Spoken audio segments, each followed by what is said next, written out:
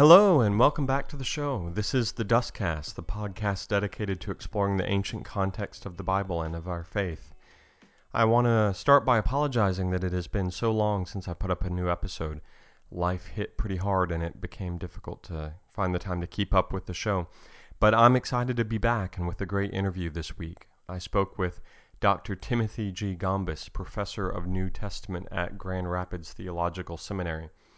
We talked about his essay entitled Participation in the New Creation People of God in Christ by the Spirit, which is published in a book entitled The Apostle Paul and the Christian Life.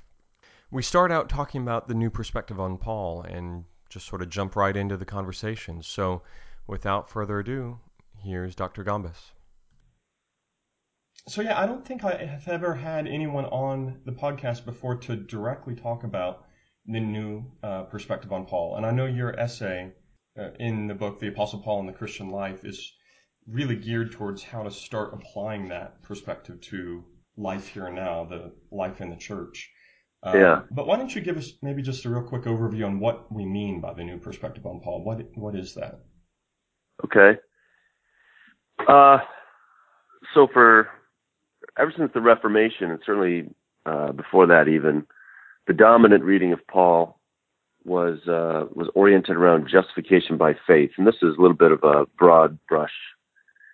But the dominant reading of Paul was oriented around justification by faith, and that had a very particular understanding. So the glory of the gospel was set against the very dark backdrop of Judaism, which was steeped in legalism. So the assumption on the part of Protestant interpreters, Western interpreters, was that Judaism required that one pursue legalistic works of righteousness in order to achieve perfection, to achieve justification before God. And that was what Paul's assumption was before he came to Christ. He was very frustrated in that pursuit. He was this person bent on achieving perfection before he discovered Christ, was frustrated in that. A lot of that comes out in his autobiographical comments in Romans 7, his failure to achieve perfection under the law. And once he discovers Christ, he realizes that justification is actually by faith, not through a pursuit of legalistic works righteousness in order to achieve perfection. That was the dominant understanding. That led to a lot of other sort of implications. So the law was understood as this very harsh regime that God's people were under.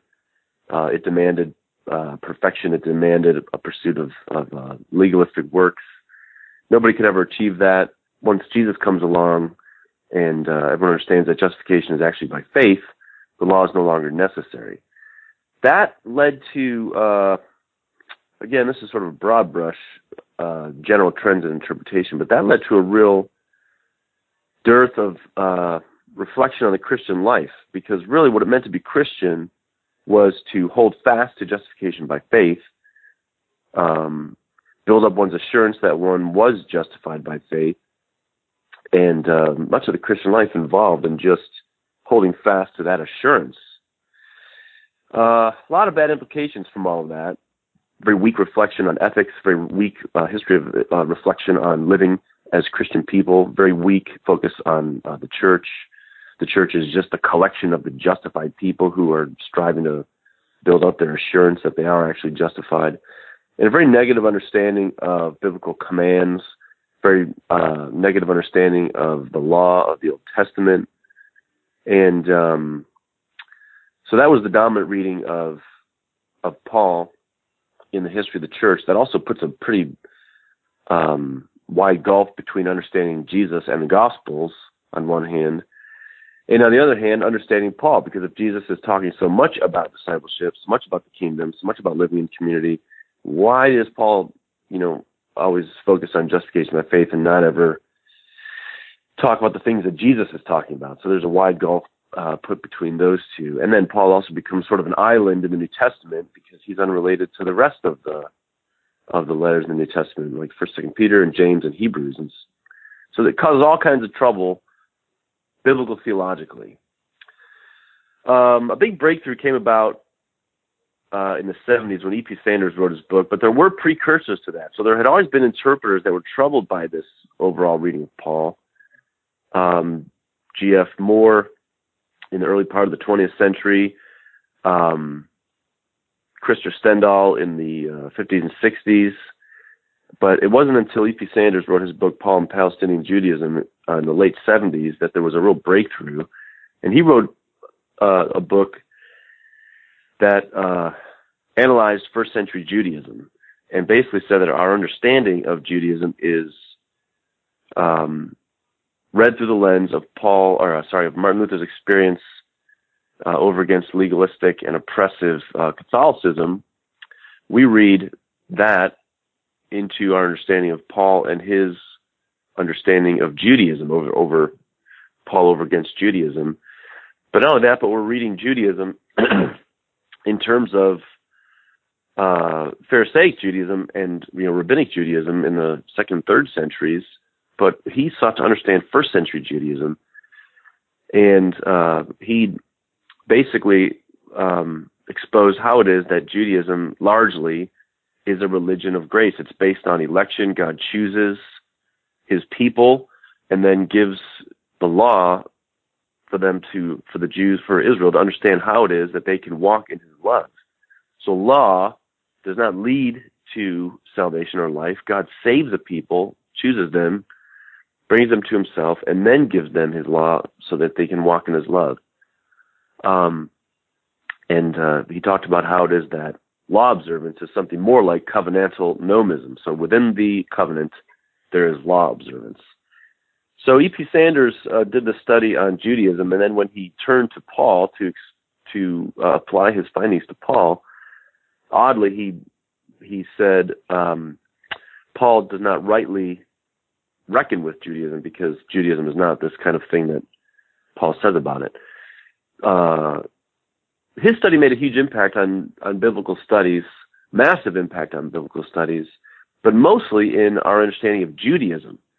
It wasn't until several years later when James Dunn and N.T. Wright started to do their work on Paul, when Pauline interpreters basically took the tack that Paul does rightly reckon with Judaism. He understands it far better than we do, surely. It's just that Sanders didn't rightly understand Paul. So with this new understanding of Judaism, let's take another look at Paul to see if we can perhaps read some of his discussions about the law more faithfully. So the new perspective really is this reinterpretation of Paul in light of a new look on Judaism. And the main focus of the new perspective is mainly on the negative statements Paul makes with regard to justification. So he makes negative statements in Romans and Galatians, and he makes positive statements. Justification is not by works of law. Justification is by faith in Christ or the faithfulness of Jesus Christ. So the new perspective focuses on those negative statements. When Paul denies that justification is by works of law, what exactly is he denying? So it's a focus on the phrase works of law. What does works of law mean? Does it mean legalistic deeds of obedience, or which is the traditional perspective by and large, or does it mean the kind of deeds that a person does in observance of the Mosaic law that mark a person out as a Jew, that mark a person out as having Jewish identity? So is Paul saying justification does not come to a person just because he is a Jewish person? It does come to a person by virtue of faith in Christ or faithfulness of Christ. So that's really the essence of the new perspective. Of course, a lot of other issues get involved in that, and a lot of other issues have gotten wrapped up in the discussion, and many of those other issues have confused things, mainly whether or not justification involves imputation of Christ's righteousness to the believer. But that's not strictly a new perspective issue. That issue has been a debate that theologians have had for hundreds of years, and many in and out of the Reformed tradition and Reformed traditions disagree over that. That's not strictly a new perspective issue, although that's gotten wrapped up into the new perspective issues. So that's sort of an overview of what the new perspective is. Yeah, that's great. Thanks. I think, a lot of people, to the extent that they're familiar with it at all, it sounds like a very, theological, abstract, sometimes maybe focus on how do we become justified and that sort of thing. But what I loved about your essay is that you then walk us through what does that mean even for the Christian life here and now. What is the story of the church and how do we live into that today? But maybe before we move past atonement sort of talk altogether, you situate your discussion within that broad sweep of the biblical narrative, and you've kind of gone through some of that already, but you really flesh out, the God's original goal in creation, the failure of Adam and Eve, and then Abraham and the nation of Israel, and how Jesus sort of comes into human history to reverse that and make us Godward again, become this template that we can be conformed to and be united to God's will again. I feel like I hear maybe some echoes of kind of a recapitulation theory of atonement, sort of Irenaeus's theory of how Christ summed up all of human history in his life. Do you think that's a fair reading of the narrative? Yeah, I think so. I'm not as familiar with Irenaeus as I should be. I'm not a church historian. I should read more of it. But, I'm a New Testament scholar. However, from what I know of his work, that does seem to me to be a faithful reading of the story of the Bible as one unified story. And that, in many ways, was what was very appealing to me. I was drawn to the New Perspective discussions, mainly because early in my Christian life, I was reading the Bible a ton. So when I was in college, 25 years ago or so, I just started reading my Bible, and I was reading the Pentateuch, read Deuteronomy constantly, read the Psalms, just read through the Old Testament. When I got into seminary, I got into a Bible study with some folks who, because of some Reformed influences, had such a bifurcation between the Old Testament and the New. And the Old was this regime that was unfortunate. And to me, I just could never understand that, because having just read the Old Testament a lot, to me, it seemed to really reveal the character of God, God's will for humanity, God's love for Israel, his intentions for Israel. And it seemed to me to be a story that had consistency and had loads of continuity. So that God had these original intentions. He had these intentions for Israel to be a nation of justice and a mission nation to the nations. And his intentions had always been for humanity to enjoy his love, to be communal, to be justice-oriented, and care for creation, for his glory. And with all those intentions having failed, Jesus comes along and is not some completely new move of God that throws out everything in the past, but it sums up and brings together all the moves that he had intended to work well in the past, but because of human failure had just not gone well. So Jesus is the solution to so many of the problems that humanity caused throughout the biblical story as it developed. So the New Perspective appealed to me, and some of the perspectives in the New Perspective appealed to me just because it held the Bible together in a way that other readings of the whole of Scripture just did not hold it together well. Yeah, that's good. And, I think one of the things that has been really helpful to me as I've tried to read the kind of that big story of the Bible and understand the context of the narrative more and more is you see the communal focus over and over again, right? So God elects the people of Israel. He's creating Right. people. And then I think the same with the church. And so we, the church, are the new creation people of God, as you put it in your essay. And so I think I've gotten somewhat used to that, the idea of justification and election having those more communal aspects as well. But something that you said in your essay that really struck me, I guess I had never thought about it this explicitly, is that it's the community, the church, that is also the object through which God is sanctifying us and producing the character of Christ. And I just don't think I'd ever really thought of the process of sanctification as being a church-wide, process as well. Yeah. Yeah. The primary focus of all the spirit language in the New Testament, and really in the Old Testament as well, is corporate. This is one of the products of our individualized culture and our individualized Western reading of the Bible, is that we often read Paul's spirit language with reference to me, or to the individual. I am the temple of the Holy Spirit.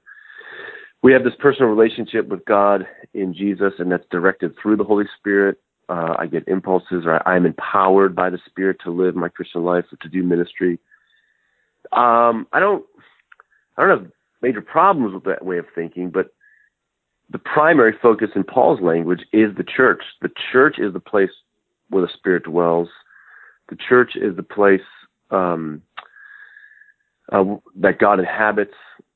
God is empowering the church by the Spirit. God unites people to himself by the Spirit, and he unites people together by the Spirit. So people in the church, the new creation people of God, are vitally connected to one another by the Spirit, and vitally connected to Jesus by the Spirit. And I was affected by Paul's spirit language in Galatians and in Ephesians, mainly where and especially in Ephesians, where God is growing the church up, and they are to sort of fill out the form of Jesus, and the Spirit is directing that process. And it just struck me, I've just been struck over the last decade and a half or so, that pretty much every one of Paul's commands is directed to the church to take on one sort or another of corporate behavior.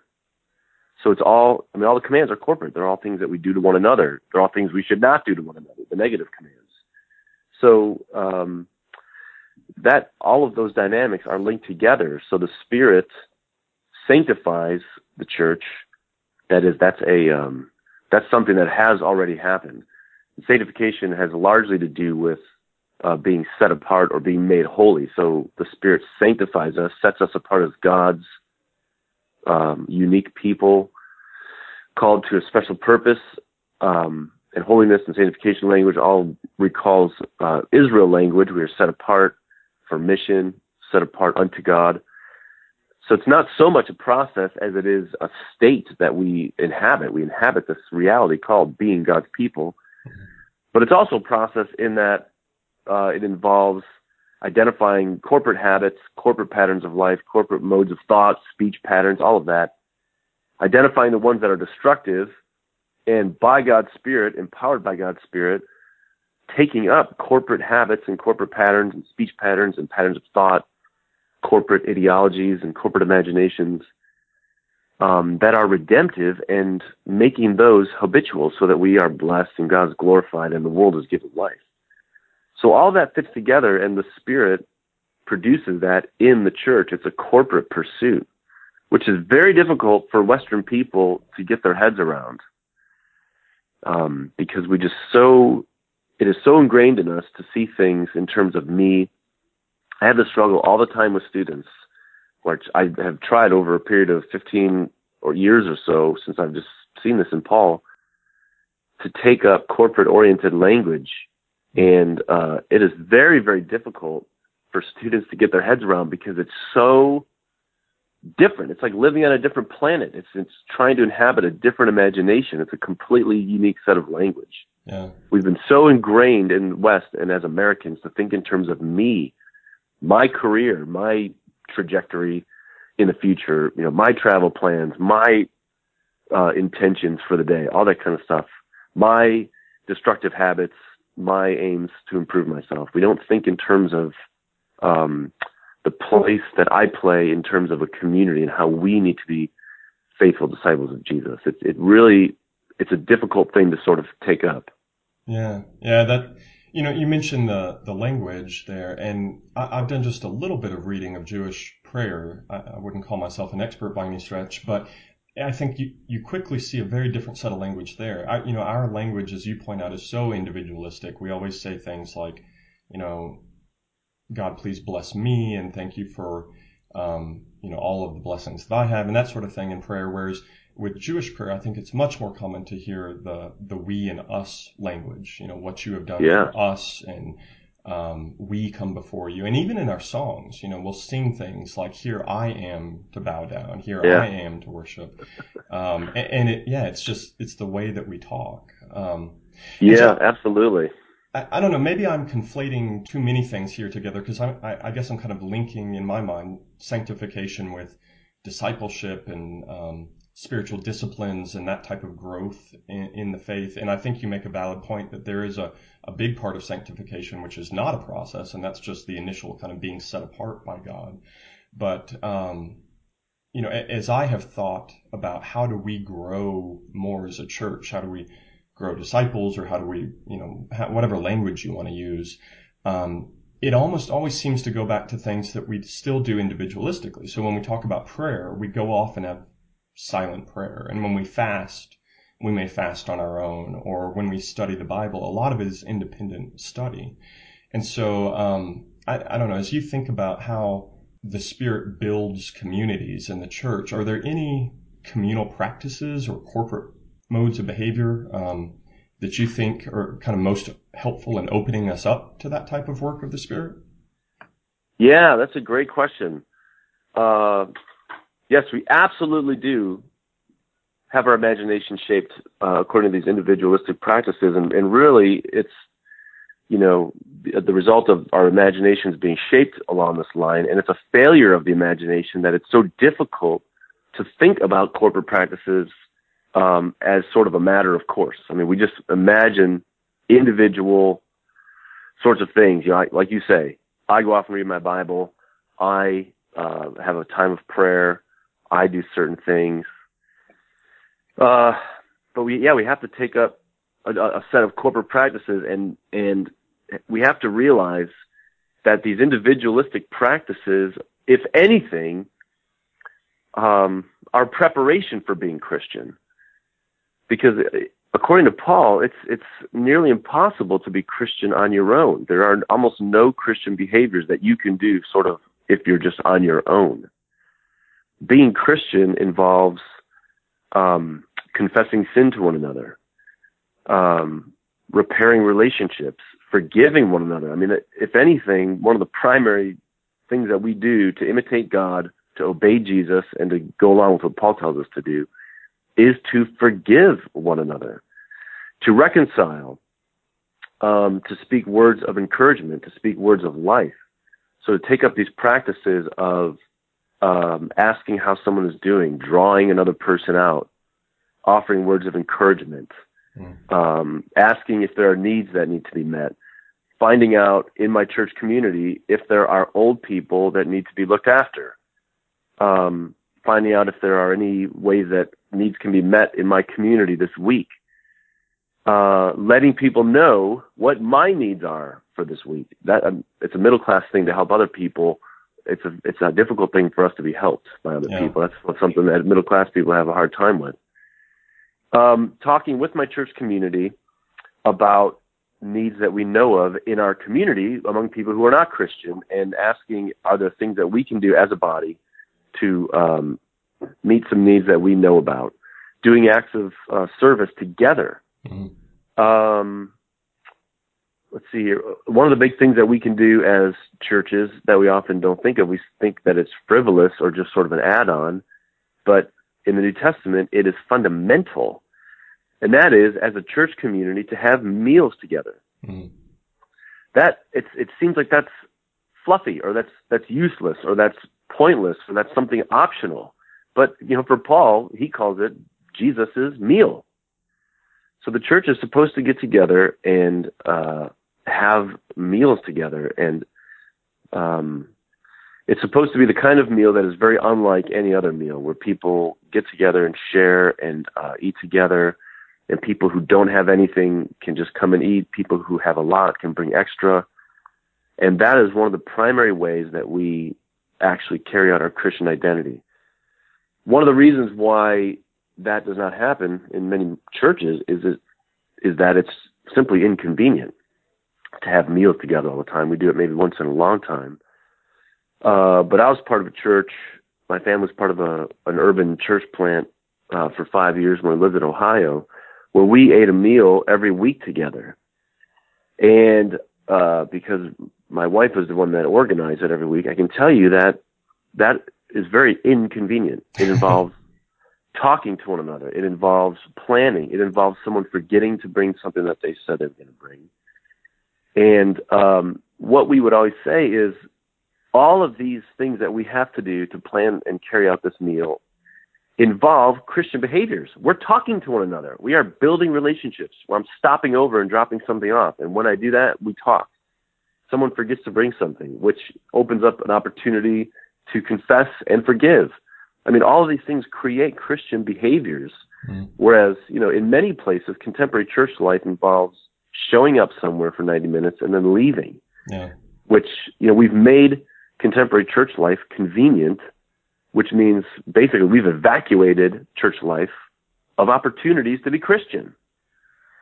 So really, being Christian is a set of corporate habits and corporate behaviors where, if we actually spent a lot more time together, it would open up opportunities for us to be Christian. I mean, if you never make one another angry, if you never get on each other's nerves, then you never have an opportunity to sort of confront those bad behaviors, and you never have opportunities to forgive. You just leave a church or go somewhere else that you like better. But, if you have these kind of situations that don't go well, that's great. That's great news, Mr. Christian, because then you can actually forgive and reconcile, and that is how relationships grow strong, and that's how that's how you bond with another person over 5 or 15 or 25 years, which is supposed to be, the length of time that we're in churches. But, contemporary American life does not really allow for Christian conduct just because we are so inundated and shaped by, values like convenience or efficiency and all that kind of stuff, which is, these are terrible, terrible values. Yeah, that's great. I just went through a book called Unclean with my Sunday class at church, and the author Richard Beck ends up it's a study of reaching out to the outcasts and fellowship and hospitality, welcoming.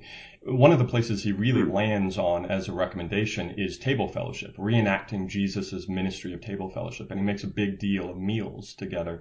And one of the connections I think you can draw is to the Eucharist or the Lord's Supper, and various churches have very strong theologies of how they view the Lord's Supper, but it is in a sense a communal meal, a table fellowship act. But then if you think even more broadly than that, what the church does, I think it's other meals, like you mentioned too. And whether it's just a meal together any night of the week, or a pantry ministry where you're giving out food to those in the community, all of those things that center around food can be such powerful events in the life of a community. Yeah, absolutely. Absolutely. Spending time with each other, you're spending time with others who are needy. But even all the things that happen when you're doing things like that are just incredibly valuable. You get to know somebody, you see somebody else serving, that inspires you to serve. So I mean, those are all ways that we can do sort of corporate practices together, and those are, these are the virtues that Jesus talks about. These are the virtues and the practices that Paul is talking about. Almost nothing that he mentions that command-wise is something that you can do off on your own. So I think we need to begin to imagine that the things I do on my own are preparation for being Christian, but they don't sort of mark me out as Christian. Yeah. Well, so let's talk about unity for a minute. I want to get to this before we run out of time. Actually, one of the other things I think that I liked most in your essay was the comment that Paul does not envision unity as something that would be nice so long as people agree on the fundamentals of doctrine. And so you make a very strong push for the importance of Christian unity and how that shows the glory of God and all of that. And it seems like the church is perhaps not doing so well in that area these days. How do you think? Yeah, sadly. I mean, how do you think we work towards greater unity when it has been so difficult for us? Yeah, unity is fundamental. I mean, absolutely fundamental. I grew up in a strong Bible tradition, a Bible church tradition that was focused on sound teaching. What we called sound teaching anyway, and it was just focused on that. And anybody that deviated from that narrow line that we took, it was our responsibility to cut ourselves off from them. Mm. And I remember hearing that, in fact, I'll never forget, my pastor said one time, a very prominent Bible teacher said, look out, false teachers will talk about love and unity. And when they, talk about love and unity, there's going to be false teaching that follows right behind. I remember thinking, well, yeah, I totally agree with that. But goodness, doesn't Paul and Jesus say a lot about love and unity? What about that? And, for Paul, the churches being unified sends signals into the cosmic realm. All these cosmic powers that are trying to divide the church and divide humanity and destroy humanity by orienting human life so that we destroy one another. When the church is unified, signals are sent into the cosmic realm that Jesus is Lord.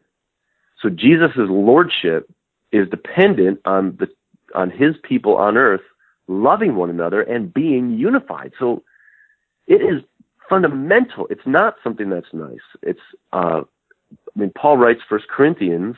The whole point of that is to unify the Corinthian church. The whole point of Romans is to unify the Roman church.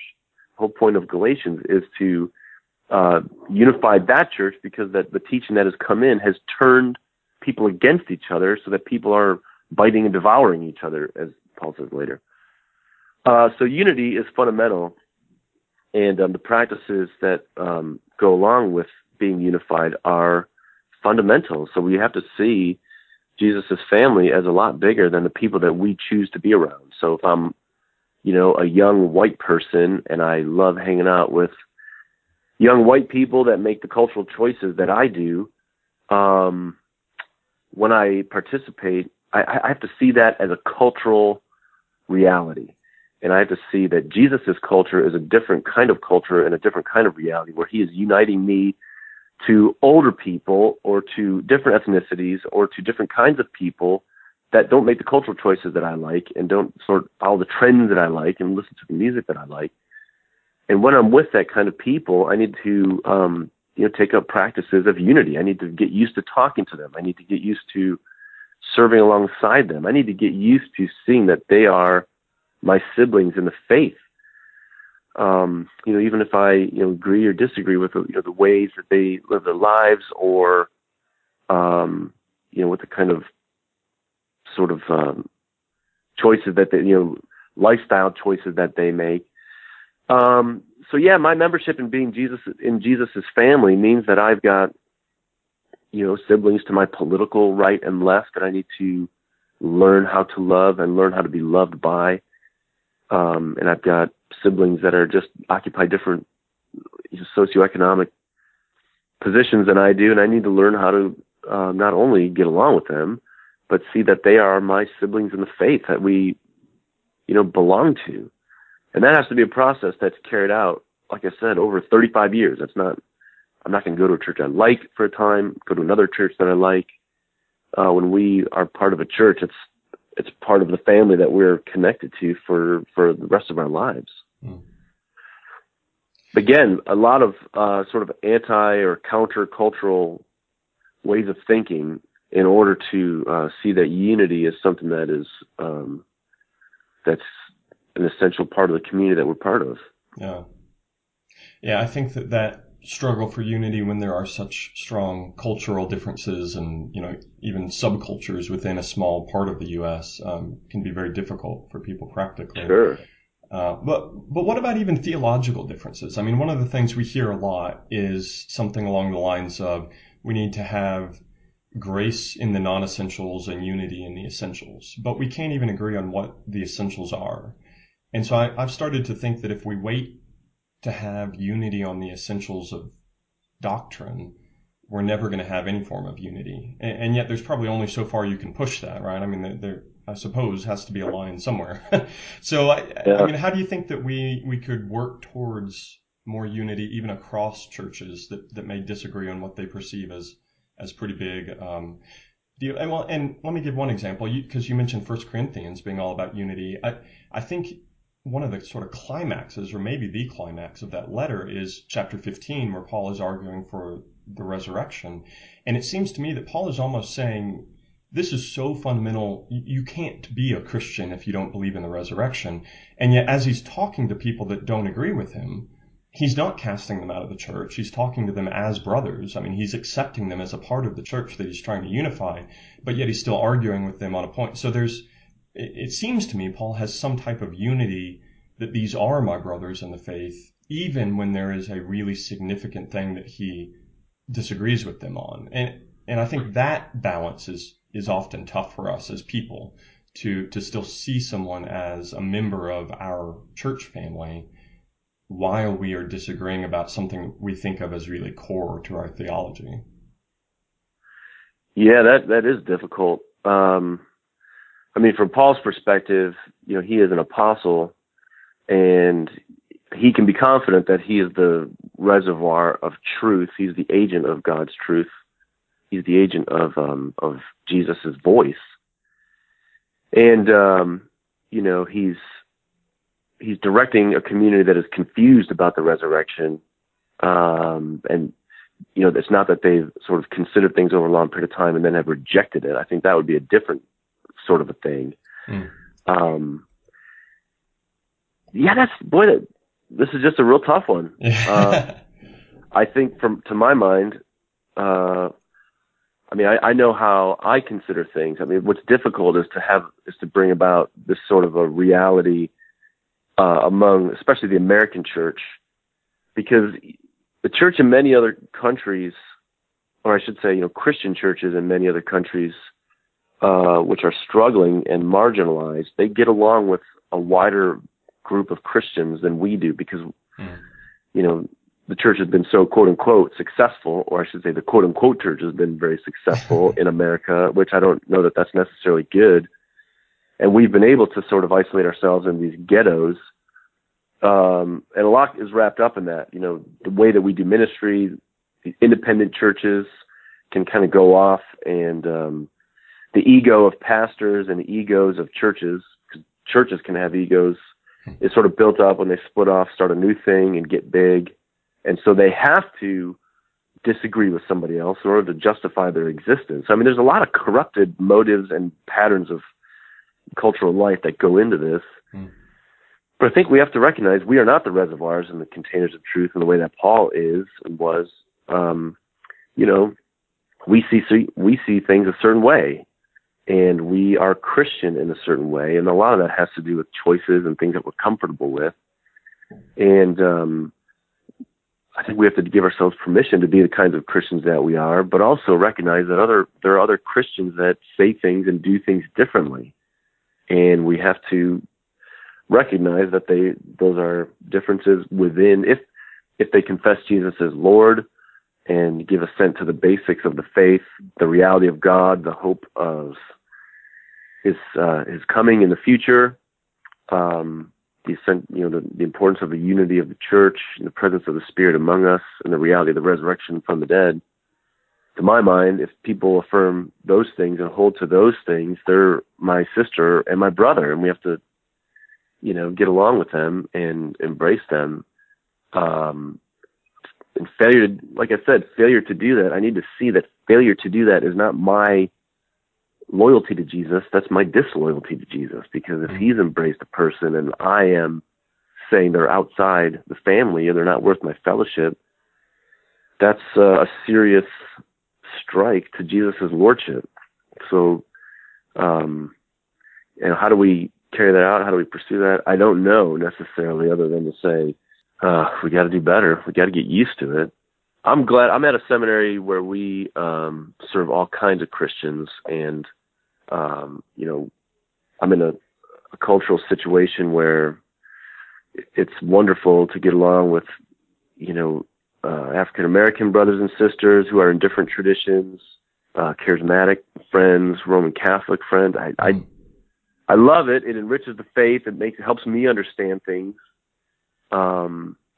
There certainly are things that we may disagree about, especially doing what I do as a biblical exegete that is a very particular kind of a person, and people don't say things the way that I do, or I think, that's not anywhere in the Bible what you're saying right now.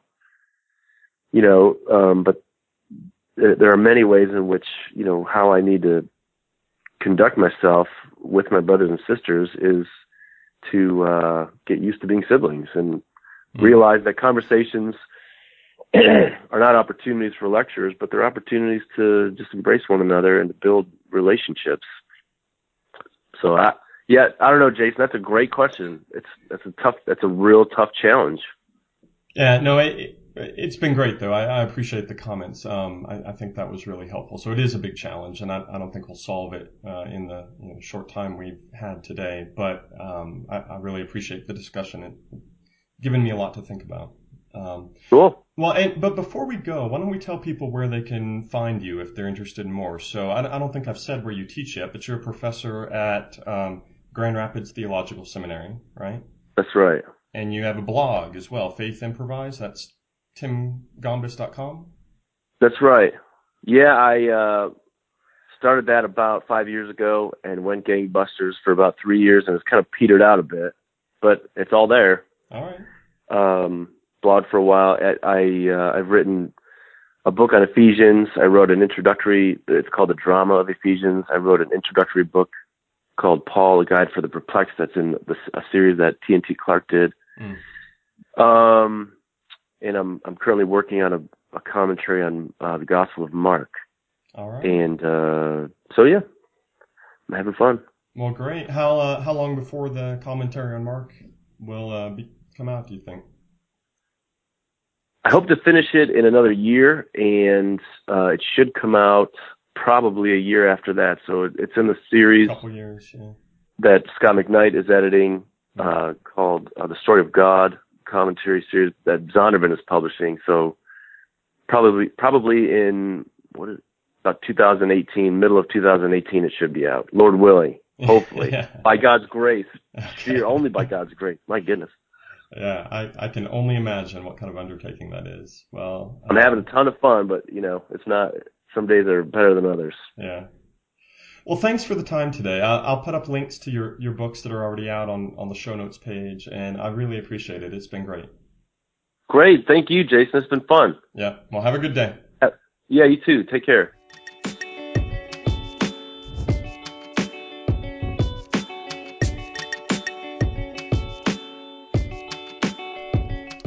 Thanks for joining me for another episode of the Dustcast. As always, you can find show notes at thedustcast.com. That's a great place to leave a comment about an episode or ideas for future episodes or any questions you have. You can email me at jason@thedustcast.com, and you can find the Dustcast on Twitter, Facebook, and most of your favorite podcast subscription services, including iTunes. If you like what you hear, leave me a rating or a review. I'd appreciate it. And of course, let me know what's on your mind and what you'd like to hear next. Go and have a blessed week.